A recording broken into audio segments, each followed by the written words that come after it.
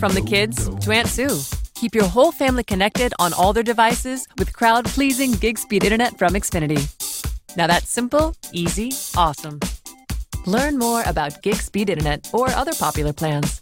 With Xfinity, you'll enjoy faster downloads and a better streaming experience. Go online, call 1-800-XFINITY, or visit a store today.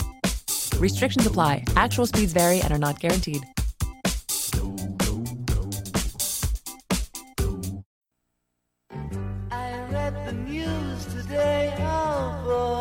It's time for Nicole Sandler's What's News from NicoleSandler.com and the Progressive Voices Network. It was another night of chaos in Hong Kong. Thousands of anti-government protesters blockaded the main terminal at Hong Kong's airport for a second straight night, temporarily stopping flights. Here's more from CNN. The new violence coming after Hong Kong's airport was shut down by protests for a second straight day, the crowd turning on suspected Chinese spies and ramping up anger against what protesters call police brutality. Chinese authorities have blasted the protests as signs of terrorism. Over the past week, state media has shown videos of Chinese military drills on the mainland, less than 20 miles away. Protesters tell us they're undeterred. Does that scare you? No, not at all. No. If we burn, they burn first. President Trump responding tonight. I hope it works out for liberty. I hope it works out for everybody, including China. I hope it works out peacefully. Hope nobody gets hurt. I hope nobody gets killed. Oops, he did it again. Trump made a ridiculous threat, this time about new tariffs on Chinese goods that would hurt the American consumer particularly hard, and then he backed down off of it. This time he announced that he'd delay the plan until December 15th, so prices on toys, cell phones, and video game consoles won't be affected during the Christmas shopping season. But I thought China was paying for the tariffs. NBC's Stephanie Ruhle has more. The president outed himself today. He very clearly says China paying us billions and billions. Well, that certainly doesn't make sense if today he's now postponing tariffs and citing the Christmas shopping season. That being the case, he's tacitly admitting it's the American consumer who pays for this. So the president is pushing these tariffs. Why? Because being Mr. Market is more important to him than being the tariff man. And we've already seen the equity markets pretty volatile. You mentioned those banks earlier. The CEO of Goldman Sachs 2 days ago said it's the trade wars that could push us into recession. The New York Times is reporting that aides to several key senators in both parties have been meeting with senior White House officials about gun control legislation. The senators involved: Pat Toomey, Republican of Pennsylvania, Joe Manchin, sort of Democrat of West Virginia, and Chris Murphy, Democrat of Connecticut. Their staffers have been meeting with Joe Grogan's Domestic Policy Counsel and White House Legislative Affairs Director Eric Ueland. Stay tuned. We're learning more about what happened the night Jeffrey Epstein died.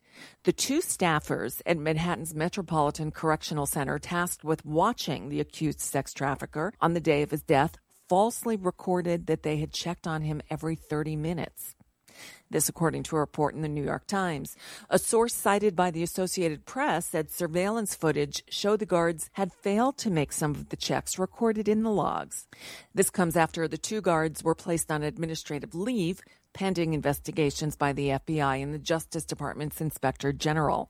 The MCC's warden was also temporarily reassigned. We're also learning more about one of the workers who was supposed to be guarding Epstein at the time. Yesterday, we reported the employee was not a full-time corrections officer. Now, a person familiar with the investigation tells NBC News that employee had been a corrections guard for 7 years. He then accepted a different job with better hours, but routinely took an overnight shift as a corrections officer to get overtime pay. The source would not say whether the employee was one of the two placed on administrative leave. Meanwhile, the New York Times is reporting the two staff members guarding Epstein's jail unit fell asleep and failed to check on him for about 3 hours, then falsified records to cover up that mistake. According to several law enforcement and prison officials with knowledge of the matter, two law enforcement officials telling NBC News investigators are looking at whether either or both of the employees on duty who were responsible for checking on Epstein were sleeping. They say no conclusion has yet been reached. Epstein, who was arrested for the alleged sex trafficking of dozens of minors, is thought to have died by apparent suicide in his cell. And in campaign news, former Colorado Governor John Hickenlooper is said to be in discussions about ending his presidential bid, yes, and entering the race for his state's Republican-held Senate seat, potentially giving Democrats a strong candidate in a race they really must win in order to have hopes of retaking the Senate in 2021. Oh, and Tom Steyer, the billionaire entrepreneur and climate change activist, he revealed on Tuesday that he has inexplicably reached the requisite 130,000 individual donors needed to be included in the next round of debates. Democrats have until August 28th to qualify for the debates happening September 12th and 13th in Houston. Steyer, who has been a vocal proponent of impeaching the president, is also on the cusp of qualifying with polling. He has hit 2% in 3 separate polls, needing just one more to qualify. 9 candidates have already reached the donor and polling thresholds and will partake in the debate, with Tom Steyer and 2 others, former HUD Secretary Julian Castro and Representative Tulsi Gabbard, reaching the donor prerequisite. Stay tuned. And that's just a bit of what's news for now. I'm Nicole Sandler. If you appreciate these reports and the Nicole Sandler Show, I hope you'll consider making a contribution. My work is 100% listener supported, and I can't do it without your help. For more information, visit NicoleSandler.com. Click on Donate.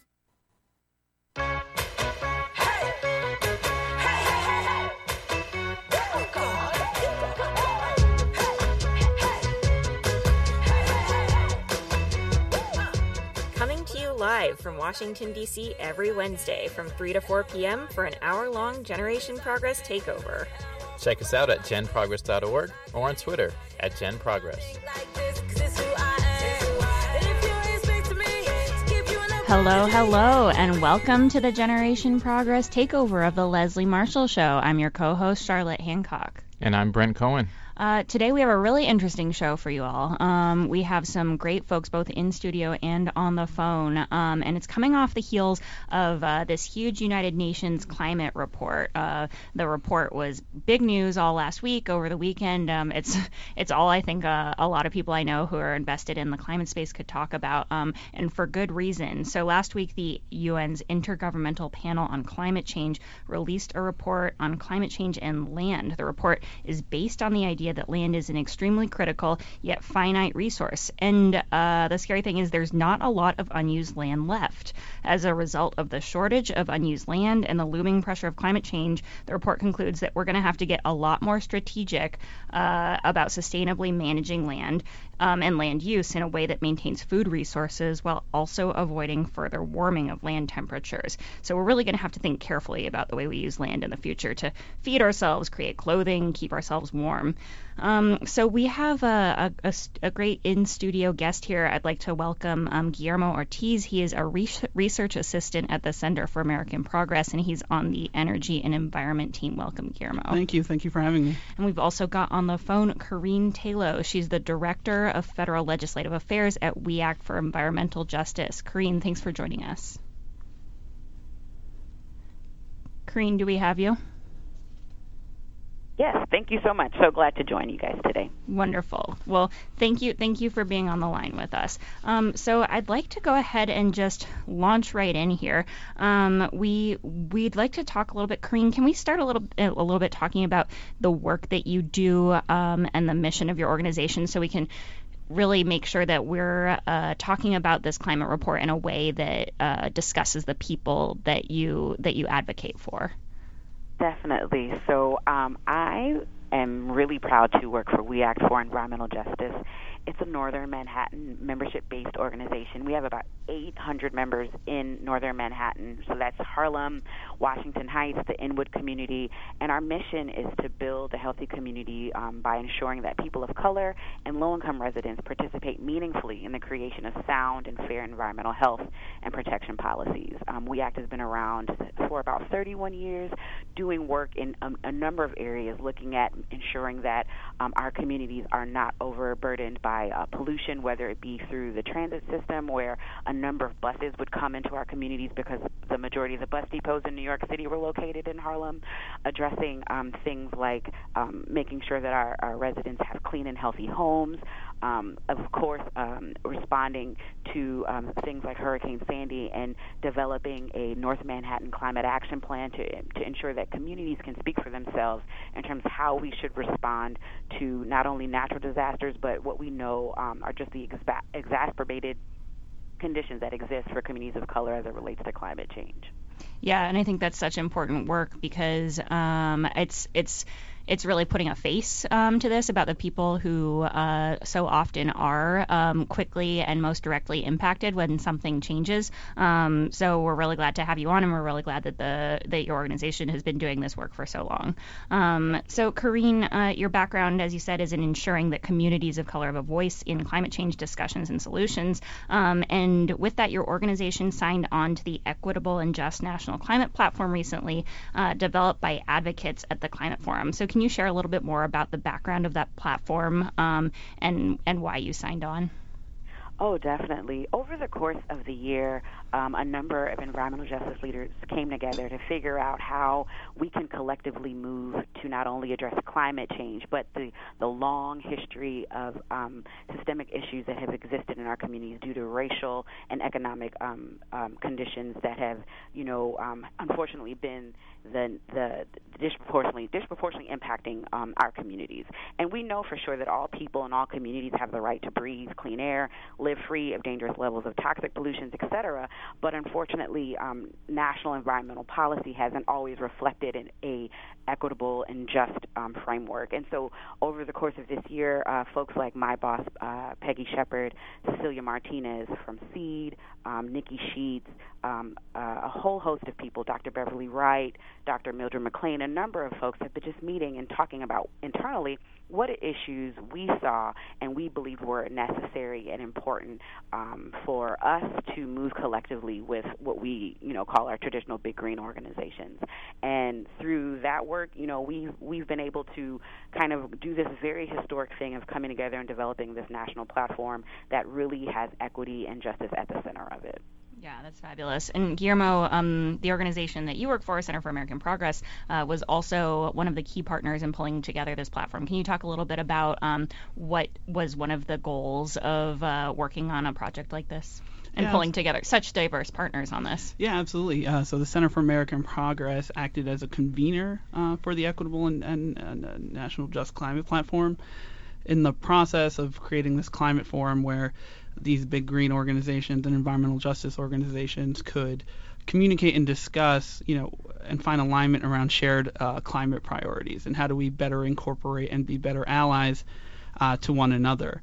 I think that part of the forum process was critical in bringing these two parts of the environmental movement together to really hash out both historical environmental pollution and the legacy and the impacts to those communities, but specifically in the face of a climate crisis, how do we work together, work with one another to advance solutions that not only tackle the crisis and the scope of the problem, but also address the equity component, that address the way that we've been interacting with one another. So CAP was specifically really happy to kind of help convene that process and engage with these leaders. Yeah, it's hugely important work. So, Guillermo, you also recently put out a paper that talks a lot about the communities that came together in pulling together this platform and how these communities are going to be most negatively impacted by climate change, especially as it ramps up and especially as we saw in this UN report, how we have such limited time on some of this. Can you talk a little bit about how the report that you authored on extreme weather is posing a huge risk to affordable housing? And can you share a little bit more about the findings of that report and what some of your main takeaways were from it? Yeah, absolutely. So the report specifically looks and has a focus on frontline communities. And so that's a definition from the 4th National Climate Assessment. It's basically looking at communities who are going to experience the first and worst climate impacts. And in relation to the Equitable and National Just Climate Platform, there is a specific focus on low-income communities and communities of color who are often in areas or communities that are highly susceptible to climate impacts in addition to environmental pollution. So the report looks at different climate impacts across the country, everywhere from the wildfires that recently ravaged California to hurricanes that struck the southeast, specifically Hurricane Michael, and how it destroyed the Florida Panhandle, but also looks at Hurricane Florence in the Carolinas and what kind of flooding impacts we have. So the report specifically just looks into the affordable housing crisis here in the United States and how extreme weather is exacerbating that problem. So specifically, we're looking at the most direct impact is that we're just losing housing stock every single year. And when we rebuild, we're not necessarily rebuilding with resilience in mind, so that these buildings can sustain and deal with climate impacts in the future. So every year we're trying to rebuild, get us back to the status quo, and we're realizing we're losing more and more housing stock. And there's already a shortage of about 7 million homes in that space, so we can't afford to be losing this housing stock on an annual basis. So can you talk a little bit about why it is that it's climate change that is really like one of the main issues here in losing this housing stock? Can you talk a little bit some of the specific examples? I know you mentioned the wildfires in California. What are some of the ways that you're specifically seeing this in different types of communities around the country? Yeah, so one good example from California and those wildfires is Paradise, California. We all know the coverage of what happened, but 90% of the population is no longer able to return to that community because of the sheer destruction to their infrastructure, to their water infrastructure. And so it sparked a really important discussion around what needs to be done in order to prepare these communities. And in particular, I think when it comes to Paradise, when you have 50,000 people being displaced, you really have to start looking at how to proactively invest in infrastructure to make sure these folks have places to go, but it's also that the community surrounding them have the housing availability to help support them. Mm-hmm. So we're going to be right back after a quick break. We're talking to Guillermo from the Center for American Progress. That's Guillermo Ortiz and Corrine Taylor from We Act for Environmental Justice. And this is the Generation Progress takeover of the Leslie Marshall Show. Life, liberty, and the pursuit of truth. The Leslie Marshall Show. I'm waking up to action dust. I wipe my brow and I sweat my rust. I'm breathing in the chemicals. I'm breaking in. Welcome back to the Generation Progress takeover of the Leslie Marshall Show. I'm your co-host, Brent Cohen. And I'm Charlotte Hancock. And we are speaking in studio with Guillermo Ortiz of the Center for American Progress Energy and Environment team. And on the phone, we have Corrine Taylor, the Director of Federal Legislative Affairs at We Act for Environmental Justice. And so coming back here after the break, Corrine, I'm struck by the work that you're doing in northern Manhattan. So during Superstorm Sandy a few years ago, what was that, back in 2013, I was actually in the South Bronx. We lived in the South Bronx at the time, much of my family in Washington Heights. And I remember, just the impact that the storm had on us. We made the highly intelligent decision to go outside during Superstorm Sandy. Nobody should ever do that again, but to see it sort of firsthand. But then in the sort of recovery effort phase of this, we had to take a ferry out to Far Rockaways because there was no land transportation to the Far Rockaways, which is out in Queens, and went out there as part of a volunteer recovery effort, working to make sure that folks had food and water. And part of the reason is because, and Guillermo, your report points to this a little bit when talking about the impact that extreme weather has on the disability community in particular, and saw that firsthand at NYCHA properties. That's the New York City Housing Authority public housing properties in Far Rockaway, where they lost power, they lost water oftentimes. There were no elevators working, and so lack of food accessibility, lack of water accessibility. And we set up, tables and had food available, and it was a large-scale operation. And people were coming down from NYCHA housing to go pick up food, except for members of the disability community who were unable to leave their homes and go do that because the elevators were out. And so here we were literally walking up jugs of water through stairwells that were pitch black because some of our NYCHA housing, some of the NYCHA housing had no windows in stairwells or hallways. And you had trash overflowing because the trash compactors didn't work because the electricity was out. And so you had overflowing trash in hallways, in stairwells, in pitch black, with people who couldn't access basic necessities like food and water. And it was a sort of staggering scene, knowing as significant as Superstorm Sandy was, knowing that this was transpiring in New York City, really just sort of begs the question: if it's happening there, it's happening everywhere. And Karine, how do you think we can better center vulnerable communities in discussions around climate change? I think it's necessary to go directly to those communities and engage them around what they believe is best. Right after Superstorm Sandy, 400 residents of Harlem and other folks in the North Manhattan area, we convened a community meeting, and we've had a number of meetings to figure out how do we respond after Superstorm Sandy. And it was a whole meetings in churches, meetings in community rooms, et cetera, because all of those issues that you mentioned are only going to continue to happen, and they're only going to we're going to see them happen more frequently and just unfortunately worse for our communities. And one of the things that came out of that was our North Manhattan Climate Action Plan, which is like a very extensive plan that talks about how to respond to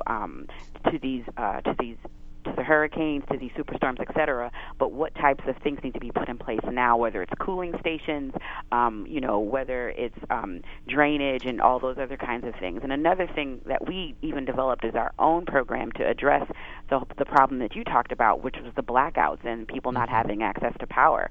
And so we created our own program called Solar Uptown Now, which is training and providing economic and employment opportunities for people right there in New York to learn about the solar industry, and then also install solar panels on affordable housing buildings there in the Harlem area. And we're working with NYCHA and ComEd to do that as well. And we've already been able to assist 900 residents in 11 buildings, and we hope to save them about $62,000 over the first year of the installments, and about $1.7 million in savings over the 25-year lifespan of the solar panel. So I think the answer is already there. Communities already know the problems, and they already have an understanding of the solutions, and we act and a number of environmental justice organizations, thankfully are there, but we need to make sure that those types of resources are given to organizations like ours and others to do this work, to meaningfully engage with our communities, to let them speak for themselves and develop plans and to not only respond, but to create resiliency and sustainability for our own communities. Yeah, absolutely. And hearing you talk about the solar work is so important and really interesting. It brings to mind a couple of different but related topics for me, one of which was sort of workforce development, employment, economic mobility programs that actually revolved around the solar industry as a growing source of employment opportunities for living wage and upward mobility employment opportunities, and making sure that communities of color are not shut out of that. And so looking at this both as potentially economic mobility as well as climate change recovery and sort of preventive measures there on that end, especially given the blackouts and things that we just talked about. And so one, that intersection, and then two, thinking about Guillermo, going back to your report for a second in housing affordability, knowing the anecdotes and reports out there that as folks sort of move away from the high-priced beachfront properties sometimes because they've now had to rebuild once or twice or three times, taking properties through gentrification that were previously less desirable but are now more desirable, and sort of the process and how gentrification is in fact related to climate change and related to the housing crisis as well. Yeah, absolutely. In particular, you can see that happening in the city of Miami, looking at the coastal properties out there, and a lot of the low income and communities of color were based at higher elevations in the city. And so what you're seeing now, when with all these climate impacts, about projections, about sea level rise, et cetera, you're seeing a retreat from the coast in order to get to some of these higher elevation areas, displacing these communities. And so the term for that is climate gentrification. And we're starting to see that more and more across the country, where just geographically where an area is, if it's resilient to climate impacts, it's suddenly desirable. And it may displace communities who've existed and been there for generations. Well, thank you so much for that, Guillermo. We will be right back after this commercial break. You're listening to the Generation Progress Takeover of the Leslie Marshall Show.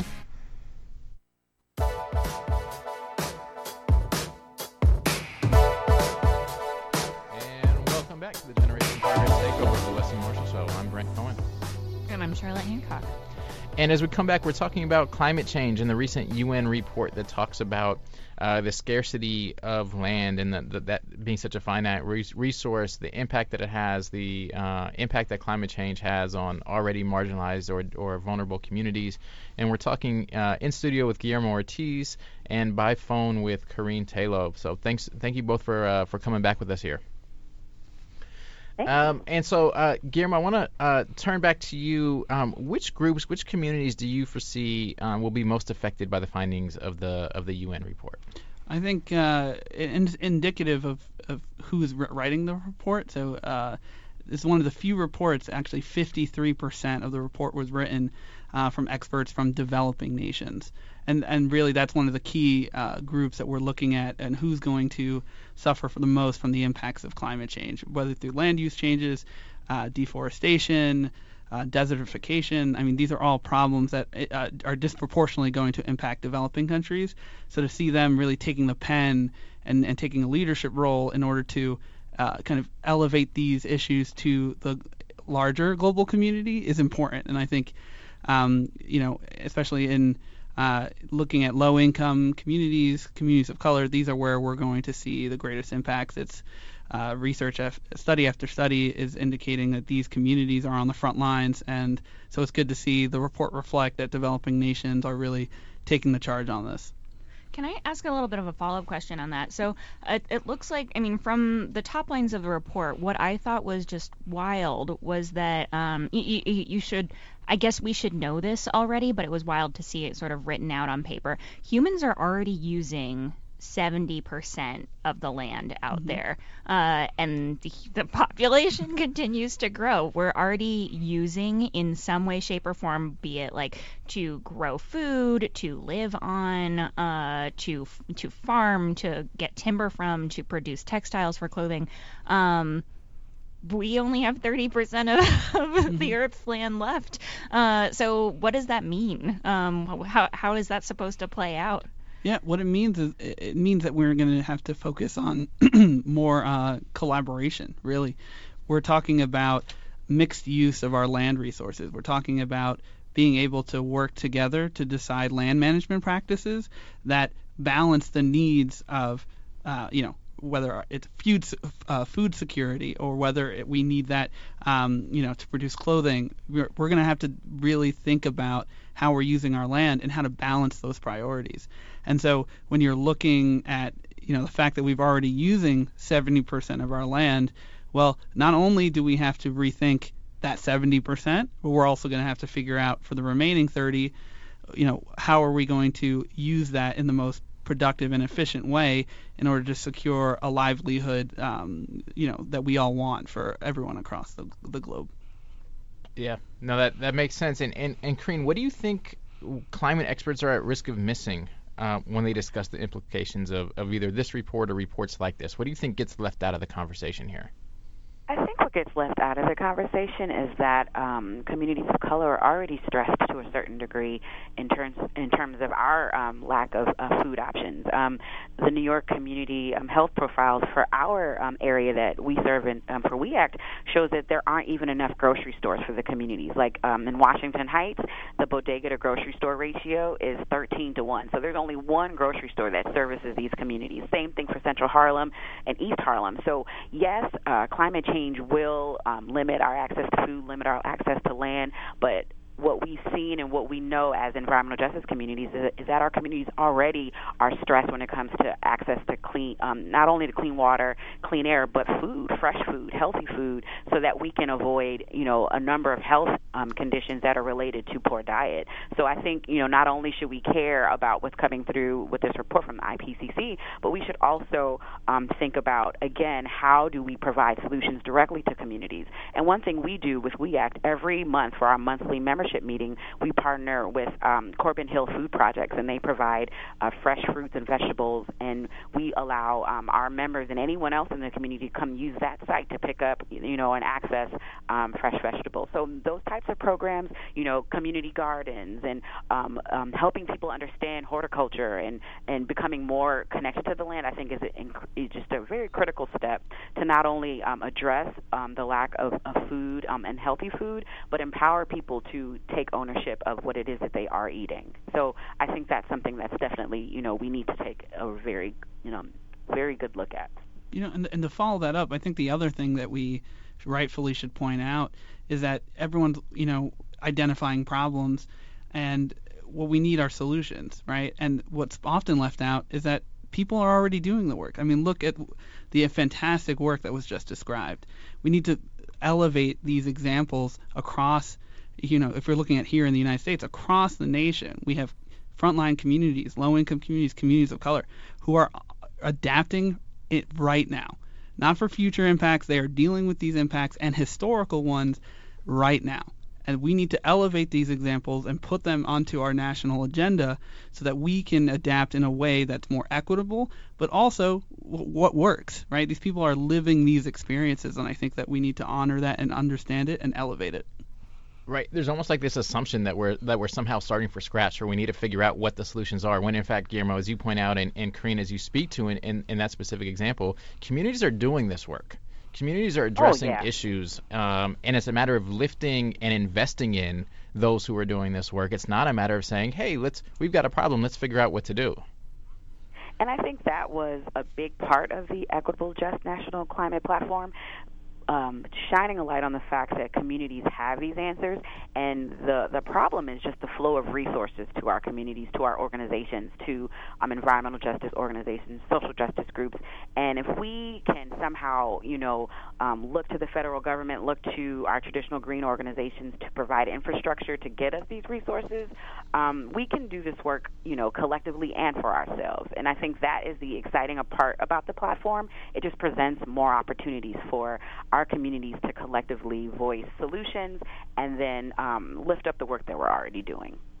Karine, as a follow-up there, and on a more personal level, I totally agree. And I find that so often the way that resources get directed to these places is by having the sort of like a personal story, somebody who can sort of share their personal story. Is there somebody that you're working with right now, or an example of something that you're working with right now, where you can talk through somebody who has sort of like looked at the situation they've been given and sort of through the work that you've been doing in the community, sort of turned that into power? And is there someone's story that you'd like to share to sort of give us an example of the types of the type of work that folks in your community are doing? Yeah, two of our partner organizations, Green Door Initiative and Deep South Center for Environmental Justice, they have their own worker training programs, and the funding for that came from the federal government, but the budget for that has not increased at all over the time period that the program was created. So these are really, Green Door is located in Detroit, Deep South Center is in New Orleans, and those programs are doing incredible things, not only teaching folks about like remediating Superfund sites and giving folks instruction on construction, job creation, and even staffing in environmental industries, but because they're already crunched financially because of lack of federal support, they aren't able to really have the biggest impact that they could, but they're still doing enough, doing so much with very little. And I think, again, these two organizations are really great examples of how, EJ groups traditionally have take in very small pots of resources, whether it's federal investments or state investments or even private dollars, and really have tripled or quadrupled its impact by empowering people who already are looking for jobs. I know when we think about the unemployment rate of African Americans being 6.5% and 5.5% in comparison to whites, there's a real strong need to address that. And I think when we think about the growth of renewable energy and looking at solar and wind, we have to think about making sure that those industries are diversified and are inclusive of these communities who not only are going to be impacted by climate change, but already have systemic racial and economic issues that have not allowed us to be fully involved in just creating the life that we need for ourselves. So these are really two great examples of communities that are doing the work. And again, it's just about getting them the resources to make their efforts even wider than it's already been.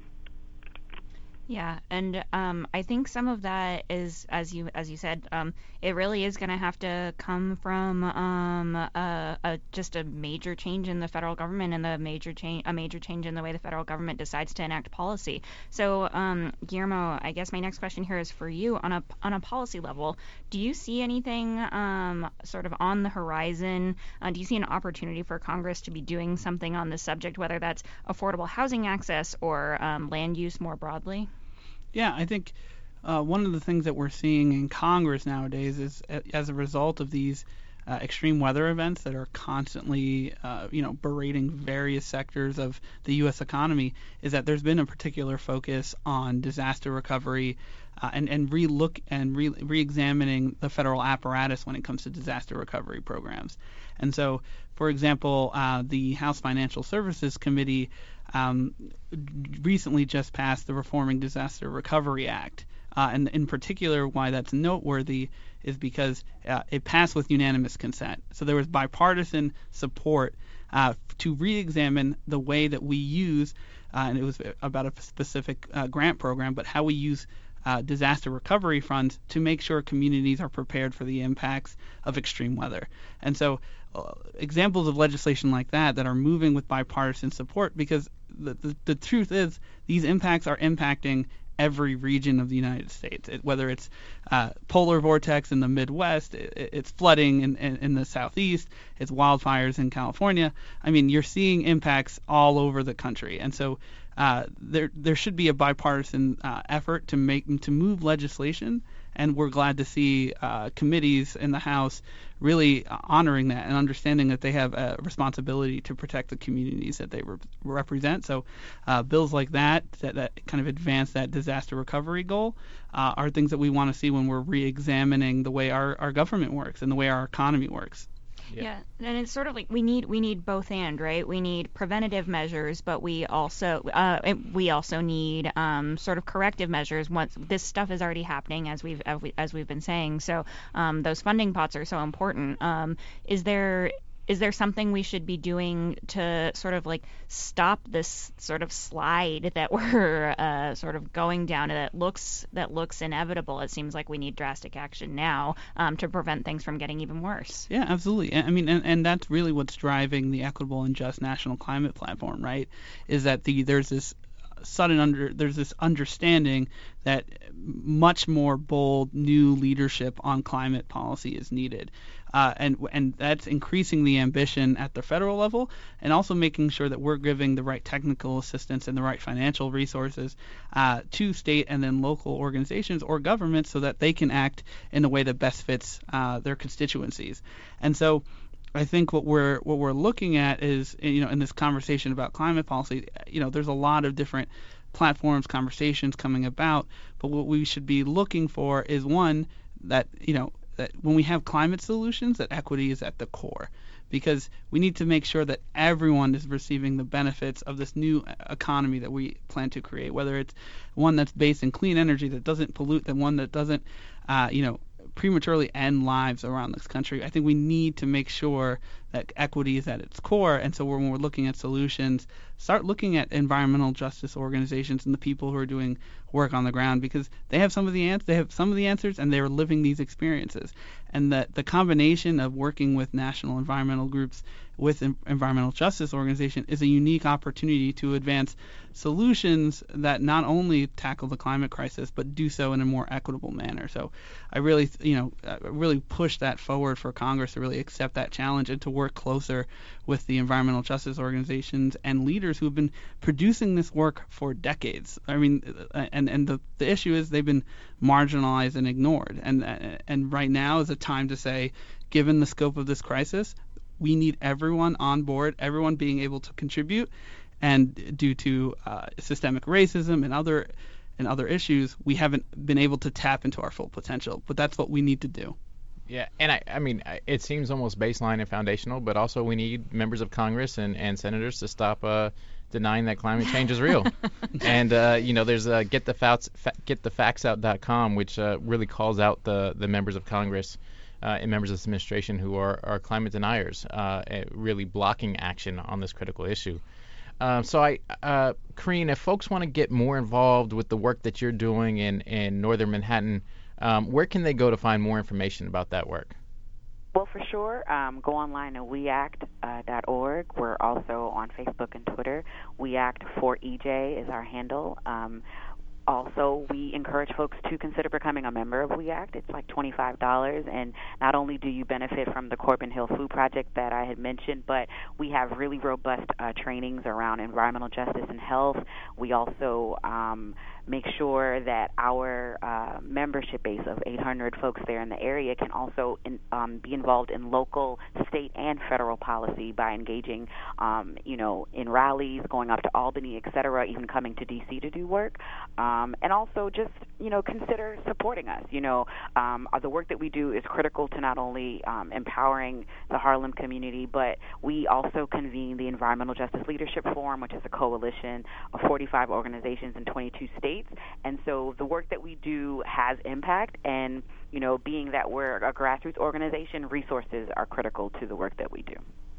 Absolutely. And Guillermo, where can folks find more information about the work that you do and the report that we've been talking about today? Yeah, absolutely. You can definitely check the Center for American Progress's website. And then if you're in particular looking at the Energy Environment team, I would just click on those links and it'll pull you onto the vast array of products that our team is working on. But I also want to flag a justclimate.org is where you can find the Equitable and Just National Climate Platform, as well as seeing the principles of the platform, as well as the organizations that have already signed on. We've already have a total of 170 organizations that have signed on to the platform.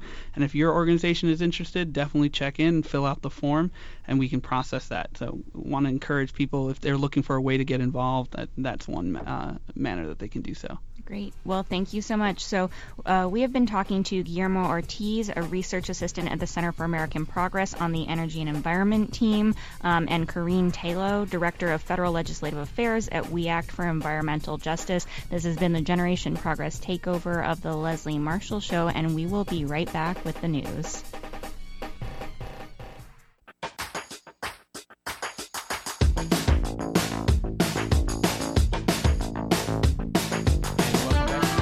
Progress takeover of the Leslie Marshall Show. I'm Brent Cohen, and we are now joined by Bob Ney, reporter with Talk Media News. Thanks for joining us, Bob. Well, thank you. So first topic I want to jump into, given the climate show that we just had, is wind power energy. And it looks like wind power is winning in the U.S. despite these repeated attacks by Donald Trump. Can you tell us what's happening with wind power energy? Yes, great topic. And by the way, President Trump used his speech yesterday in Pennsylvania at a Shell petrochemical plant to revive and continue his attacks against wind energy. Now, what's strange about this, of course, is that his Department of Energy, that he has a cabinet member that runs, has issued a report that goes completely contrary to everything he said yesterday. So the Trump administration Energy Department says that, the wind power were robust last year. They were robust. Investment in new plants was $11 billion. Wind power prices are lower than ever, and wind provides 6.5% of U.S. power. It's a beginning, entity. But the president sort of, I guess, doesn't care what his department says, because he's coming out saying, oh, no, they are destroying property values, killing all the birds, which is not true, and there's power outages as a result of them, et cetera, et cetera. So it's obviously pandering to the big oil companies. Yeah. It's kind of remarkably unbelievable, and yet it's so par for the course. So we have just under a minute left here, just about a minute left. I want to talk about the Statue of Liberty. I'm old enough to remember when that was a good thing. Now Ken Cuccinelli wants to rewrite the poem on the Statue of Liberty. Can you tell us what's happening there? Yes, this one he wants to change to "You're tired and you're poor who can stand on their own 2 feet and who will not become a public charge." What? Was his joke on NPR, but it's not a joke. They're doing this already. They're denying students to come here because they're assessing that they can't pay back their loans in foreign countries. I mean, these are things that we haven't even seen in the media yet. So this is an effort to basically sit there in embassies and say, well, let's see, you're kind of not dressed well enough. You might require a little help in the United States, so we're not going to send you over. I mean, literally, this would allow embassies to just pick and selectively choose who comes. I'm glad they didn't do that with my relatives who came from Ireland. Yep, mine too. So, Bob, thanks so much for joining us. Want to give a shout-out to Mark Grimaldi, our producer, who puts on a wonderful show each and every week, and a big welcome to Emily Leach, our new senior press associate here at Generation Progress, for her first show. I'm Brent J. Cohen. And I'm Charlotte Hancock. And this has been the Generation Progress Takeover of the Leslie Marshall Show.